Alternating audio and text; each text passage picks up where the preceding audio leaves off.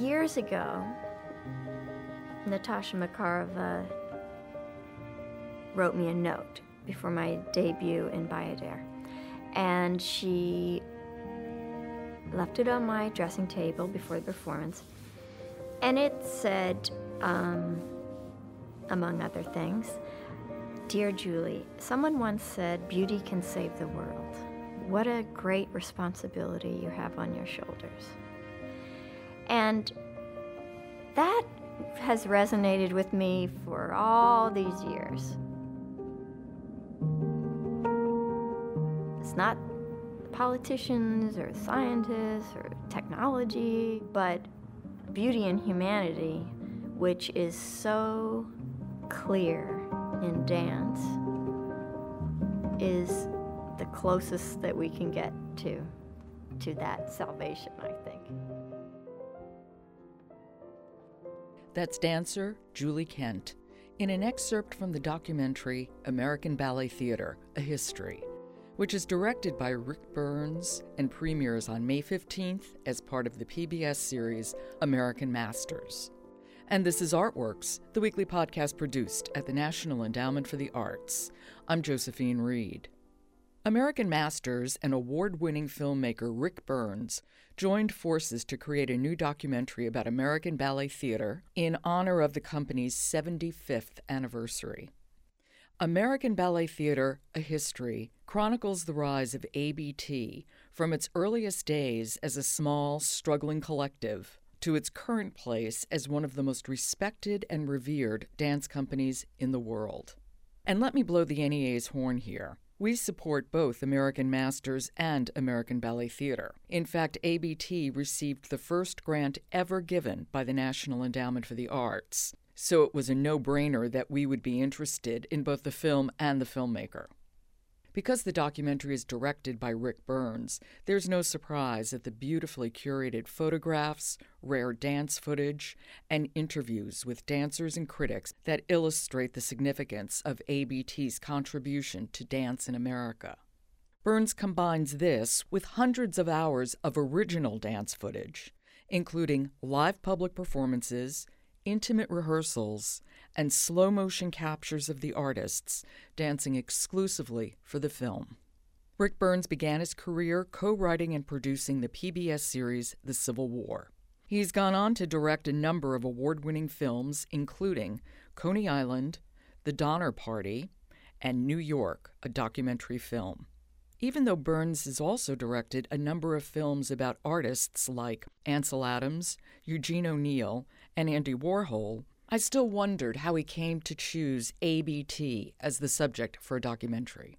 You know, the subject chose me, a wonderful woman named Madeline Eckert-Oden, who's kind of a friend of ABT's and a former dancer and a wonderful person, got a bee in her bonnet 10 years ago and thought that for whatever reasons, it might be an interesting project for me to work on. And she took my wife, Bonnie LaFave, and me to the ballet. And it wasn't like we'd never been before, but we were certainly not balletimains. And I think it was, on the second or third outing with Madeline that we were watching a performance of the Balanchine ballet Apollo, which is occasionally in the ABT rep. And it just, one of those kind of out-of-body experiences kind of took both of us by storm. And storm's the right word. When dance first hits you full force, it's like a tsunami, and you realize, you might have had all these sort of semi-cartoon cliches in your mind, kind of an elitist art form, and tutus and point shoes, and, that's all part of it, of course. But, man, it really, really hit hard, the immediacy of it, the power of it, the complete understanding that you couldn't get what you were getting any other way. Like, this is the way you get it. When these people get to the point where they get, when dancers at a company like ABT, and there aren't, after all, that many companies like ABT, around the world, they're doing something so powerful and so expressive of the algebra of human experience that we were blown away and just agreed with our friend Madeline. We would love to make a film about that, and that began a 10-year odyssey. Wait, 10 years? That seems like a long time. Right. It really was an odyssey. Hard to fund. Dance is hard to fund. Films about dance are hard to fund. And you're competing with your subject matter. We didn't want to take a penny off the table or a piece of bread off the dinner table of anybody at ABT. So that's why it took us from 2006 until now. And I think that was lucky because it allowed us to piece it together and think about it and spend a long time. We had just totally open access from the wonderful people at ABT, Rachel Moore, their executive director, Kevin McKenzie, incredible ex-dancer, incredible artistic director. And they had no editorial input. They never in any way tried to spin it or muscle us, and they gave us every conceivable kind of access, which was really extraordinary. So we got to travel with them, got to see them in performance, in classrooms, in classes, and maybe for my purposes, most spectacularly and we knew we were going to have to get to this sooner or later. They came and danced for us at a dance center up on the Hudson Kotzebue in Tivoli, New York. And for 3 days, we weren't filming them doing what they were going to do anyway. We were filming them doing what they were doing for our cameras, and it was an experience of a lifetime. Capturing dance on film can be kind of a tricky proposition sometimes. Film and dance are antithetical in some pretty obvious ways. Dance is now, film is in the can. Film robs dance of an essential aspect of its being, which it's here now, it's ephemeral. It doesn't exist except when people are actually dancing it, as Kevin points out. The truism of that reality of dance is violated by a form which is nothing but recorded and repeatable and subject to the laws of mechanical reproduction. Dance is not subject to the laws of mechanical reproduction. And when you rob it of that immediacy, it's not just you're robbing it of the immediacy of a sports event that's taking place in real time. There's a kind of communion that's taking on between dancers and the audience in real time that's enormously special. It's part of that tsunami of emotion that it's capable of provoking when it's done with extraordinary power. As so often is the case in dance films, it feels like you're looking at it through a 2-inch thick piece of plexiglass, and it's frustratingly both there, but you can't quite get at it. So how did you get at it? We wanted to get at it with some of the techniques film can, and some of them are just sort of, it can sound like an expensive version of a cheap trick. Slow it way down.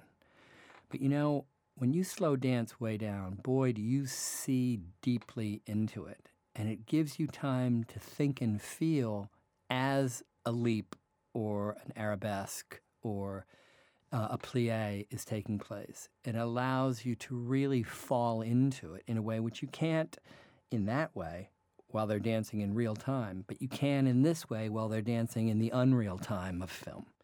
And the other thing you can do to it is you can juxtapose the thoughts and feelings of people whose artistry as thinkers and feelers about dance, Clive Barnes, Anna Kisselgoff, I think spectacularly, Jennifer Homans, Kevin McKenzie, their artistic director, juxtapose that to it so that you can really see into it and think and feel about what it is.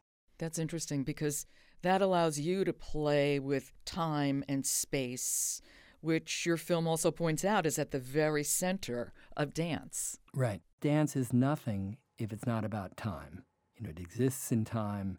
It is about, as Jennifer Homans puts it, it defines space and time while it unfolds. And therefore, to see it elastically dilated in time is to actually do something which is maybe unusual and incompatible with what it would be in real time. But it allows you in time to understand and feel something about what it is as a temporal art form. So that was really having access to these people. For, Kevin McKenzie, the artistic director, chose brilliantly, I think, 9 or 10 of their dancers to give a sense of range and variety, and chose with us which dances to excerpt and film in which way. And then we shot them with 5 different cameras, a Vericam and 2 F-55s and a C-300, and then this incredible machine, which had really only been developed a couple years ago, Phantom Flex, which brought within the range of a documentary film production, a film technology which really would not have been available if we'd been finishing the film 10 years ago. And that really, really allowed us to do this thing and to have them dance in all these ways, Steadicams and cranes and dollies. And that makes it sound that if we were trying to kind of gussy it up, we weren't trying to gussy it up. We were trying to get close, intimately close, to this most intimate of art forms in order to somehow do justice on film. One thing that your film highlights, which is also really unique to dance, is that there's no dance without the dancer. Right. And that also comes down to the way dance is passed on, the way dance is made. It's made on a dancer. You know, what you've just said, Joe, is so much the essence of what we want and hope our film is about. I think the center of the expressive power, the human power of the form, has to do with that reality which you just expressed the way William Butler Yeats did in his great poem Among School Children, whose last line is, "O body swayed to music, O brightening glance, how can we tell the dancer from the dance?" And the idea, the reality of this art form, which is always many things, but always helplessly about what it is to be caught in real time, to be unfolding in real time. And the emotional power is as existential for that reason as any art form, and maybe arguably more so, because it cannot separate itself from the sort of ineluctable human condition which it tries to both express, transcend. It always fails to transcend, and its power comes in that aspiration to transcend. She leaps up and falls back to earth. And in that eternal kind of oscillation of rising and falling, transcending and descending, you have this incredible poignancy of dance. And I think that our hearts go out to it in a very, very special way, because there's a sort of an openness to the quintessential vulnerability of the human condition, which is rendered ineffably beautiful in what these dancers do. And there's a way in which, of course, it can't stop the moment, but it gives voice to that eternal desire that human beings have to make it last, as well as giving voice in the same movement to that eternal realization that it will be over. You've talked about some of the things that surprised you. I'm curious, what else did? What else did you discover about dance or ballet as you made this film? You know, I think among the things that we were so struck by as discoveries for ourselves was the way in which Kevin says at one point, Kevin McKenzie, in a sense, every time a dancer goes on stage, the entire history of the art form is being recapitulated. And there's a way in which that's very, very true. And that you can feel that it is a form that's about where it came from and where it's going. I didn't understand the degree to which this isn't just a practice which somebody invented in the 17th century. It was a set of discoveries which is arguably on the level of Galileo's discovery or Newton's discovery. Something quintessentially true that's going to remain true as long as our bodies are shaped and built the way they are, about the proportionality and beauty of the human body, as Jennifer puts it, so that it is much more like the great Measure of Man drawing of Leonardo. We're seeing something about the beauty of the human form which has both an outward expression and an inward emotional and even sort of spiritual dynamic to it. And until we evolve and mutate, we are going to discover that ballet is one of those quintessential ways of moving that avails itself of the deepest expressivity available to the human form. So it's going to be rooted in time and transcend time in the sense that it's as flexible as any form. Yeah, ballet is fascinating in the sense that the body is, in fact, the instrument of the art. And as an audience member, you're watching what a body is capable of doing and revealing with both grace and lightness and enormous power and strength. It seems like it's happening spontaneously, but it is so much the product of a discipline that I can't even comprehend. That's so beautifully put, Joe. I think like all art, like all the arts, it's ultimately all those things that you do see would be meaningless if it didn't conjure up something you don't see. There are two invisibilities in dance, as there are in any successful art form. The interiority of the human beings doing it and the interiority of the people watching it and taking it in. Neither of those things can be seen with the eye. And the magic is the bringing those two invisibilities together. The interior of each human soul sitting there in the audience is what the dancers are trying to reach. And what they want to reach that interior of each audience member with is the interiority of something which they can only use something visible, the human body, or audible, the music, but it would be nothing. It would be mechanical and sort of rigid and only kind of a form of banal pageantry if it didn't say something about what was inside the human being. When those potent, invisible spaces are brought into juxtaposition, and that's what the arts exist for. Art is the science of human subjectivity, and it's bipolar. It's from the art maker to the art consumer. And when that convergence takes place, there is a kind of a specialness which is, we all know it. It's really inconceivable. We feel it in the movie theater when all the faces are shining and up tilted towards the screen in the same way, and there's dead silence, and no one has said, shh. And we feel it in the dance when the tiniest and most indescribable inflection of a movement suggests something so deep about what? Love, hate, rage, hope, loss, betrayal, forgiveness. Then we find ourselves doing this magic thing, which is, again, only happens in a couple of other human circumstances. We find ourselves voluntarily brought together in a way that doesn't annul our individuality, but somehow lifts up our individuality. And yet we feel that individuality in the context of communion with others in the circumstance of the dance. Wow. You know, it's one of those places where humans meet that affirms both oneness and togetherness in a very powerful, pleasurable, and even sometimes ecstatic way. I didn't quite realize that to tell the story of ABT is really to tell the story of ballet in America. Oh, my God. I mean, and that's not... I think of ABT in that respect, Joe, the way I think of New York City. You know, New York City is kind of a version of America. Why? Because everything kind of came together there. It just happens to be where so many American things came together.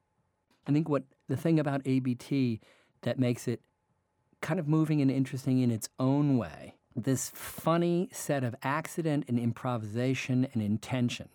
You know, Richard Pleasant, Lucia Chase. It's in the 1930s. There are all these dancers who are fled the Russian Revolution, pitched up in Europe and America.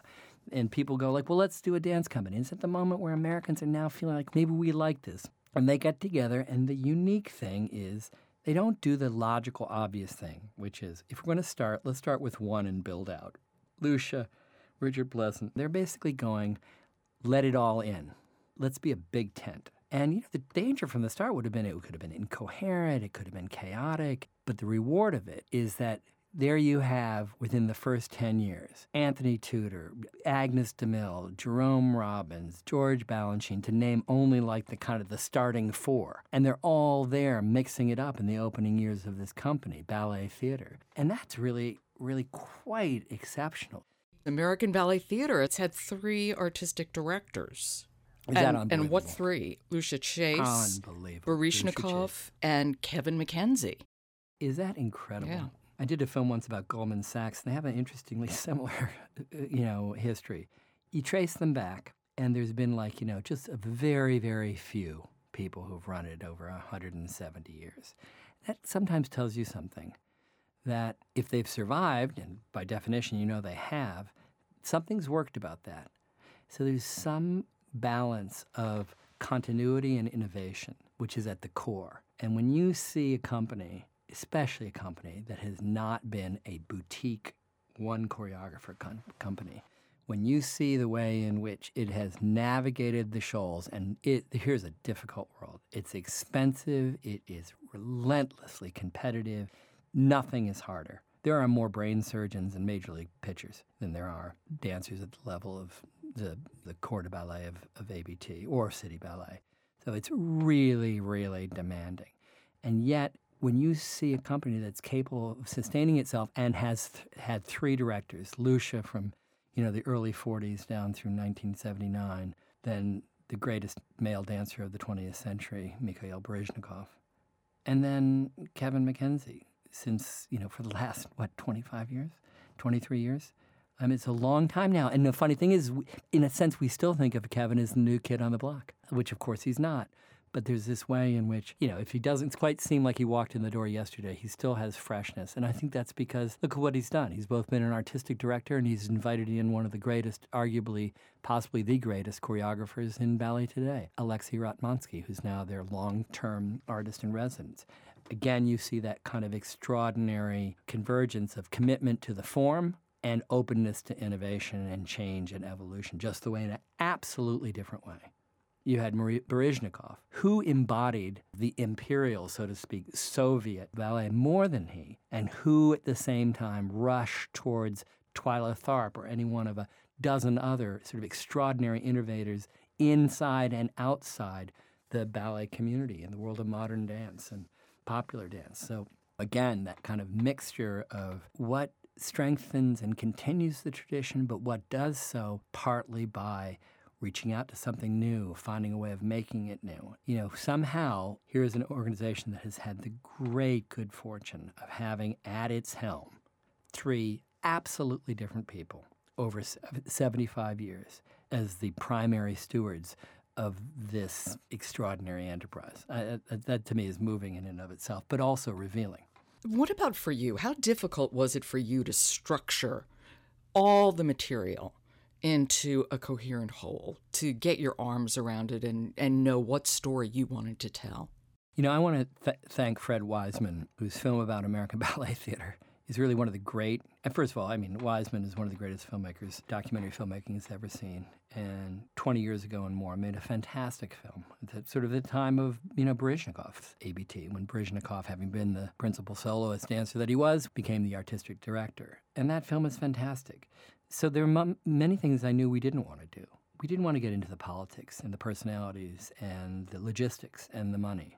All of those things are incredibly important, and we could make a whole different film with the material we have about those things. It would never be as good as Fred's film, which I hardly urge people to go out and see tomorrow. We wanted it to be about dance, and we knew that sort of going in. And what that meant was that here's a company which, on the one hand, is a company, and because it's a ballet company, it is doing both classical and modern versions of ballet. That means it's both about something that's not here anymore, and it's about something that can only be here now. It's about the present and the future on the one hand, and it's about the past. And so that told us right away that what we wanted to do is we wanted to use ABT as a way of plunging through ABT's history, an audience, whether they were familiar with dance or completely unfamiliar with dance, into the reality and the history of this form. This form, which arguably more than any other, is inseparable. How can we tell the dancer from the dance? From its own history. And so that told us a lot going in about how we wanted to approach it. So you decided it was important to give a history, however abbreviated, of ballet as a whole in order to tell the story of ABT. Right. ABT opened January 11th, 1940. Ballet wasn't born in 1940 on January 11th. And there would be no way of understanding what happened when it came to America if you didn't understand the roots that it both returned to and departed from when it came here. So we knew that there had to be ABT now, ABT's history, and the history of ballet, and that we were going to have to find some way to structure those together. And that the hardest part of it was to figure out how to titrate the length of time we devoted to the period from the court of Louis XIV in the 17th century down to the point where they decided to, hey, let's make a big ballet company here in New York. Because we didn't want to confuse people. We didn't want to make people say, why are we getting this? I thought this was about ABT. What we knew is that we didn't want it to ever become too bogged down in the minutia, because we wanted to stay where the form itself as a form is attempting to live and breathe. But I'm absolutely committed to the idea that there's no way you would understand what Anthony Tudor was doing, or Jerome Robbins, or George Balanchine, if you didn't understand where it came from. Now, what about you and filmmaking? What was the draw for you to do documentary filmmaking? I was going to be a professor of English and kind of look down on my older brother Ken's kind of fledgling years as a documentary filmmaker. He's a year and a half older than me. I'd been like a hippie drummer in a band called Susie and the Pimps. He'd been a straight A kind of student in high school. He got out of high school and cut out a coupon on the back of a radical magazine called Ramparts and applied to one college that had been in existence for 1 year, Hampshire College. I quit Susie and the Pimps and went to Columbia and Cambridge. So we did this kind of weird crossover from high school to college. I would even say, idiotically, slightly condescending in his early years. And I can remember a moment in my brother's editing room with his then-wife, Amy Steckler, who was his collaborator, brilliant editor, and watching them while they were making their second film, a wonderful film about the Shakers. And there's a moment where there's a shot that dissolves from a wider to a closer shot of a Shaker broom in the corner of a well-swept Shaker structure, Hancock Shaker Village in western Massachusetts. And it was so strong. It was one of those little simple things, prepared for by everything you'd heard before, but itself almost silent, and certainly there was no narration at that moment.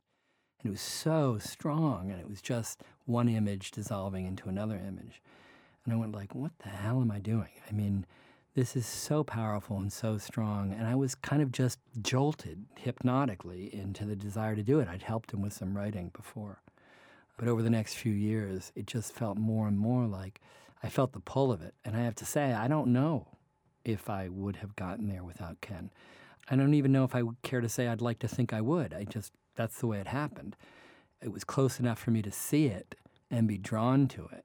And I'm here to tell you that my older brother is a very talented guy, and it was a huge, unparalleled school.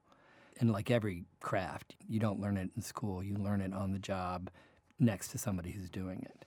And that was invaluable. And a few years of that had gone by, and we were working on the Civil War series, which he asked me to produce with him in the late 1980s, 85 to 90. That was it. And I left thinking I'd go back to academics, but I cherish the 12 years I spent, and perhaps we'll go back and finish my PhD someday, but I feel so blessed to have, through this kind of almost Mr. Magoo-like way, stepped, if not stumbled, from one world into another. I feel like it's challenging. It's hard as hell. It's really humbling. You can't, there's no dialing it in. It's just always hard. It doesn't get any easier with time. If you're lucky, super lucky, you get better. But that doesn't mean it gets easier. 30 years on, just as challenged and thrilled by every project, including, I have to say, spectacularly by this one on ABT. Amen, Ric, and thank you. Thank you so much, Joe, and I really appreciate talking with you about this incredible national treasure. That's documentary filmmaker Ric Burns. We were talking about his film American Ballet Theatre, A History, which premieres on May 15th as part of the American Master Series on PBS. You've been listening to Artworks, produced at the National Endowment for the Arts. The Artworks podcast is posted each Thursday at arts.gov. You can subscribe to Artworks at iTunes U. Just click on the iTunes link on our podcast page. To find out how art works in communities across the country, keep checking the Artworks blog or follow us at NEA Arts on Twitter. For the National Endowment for the Arts, I'm Josephine Reed. Thanks for listening.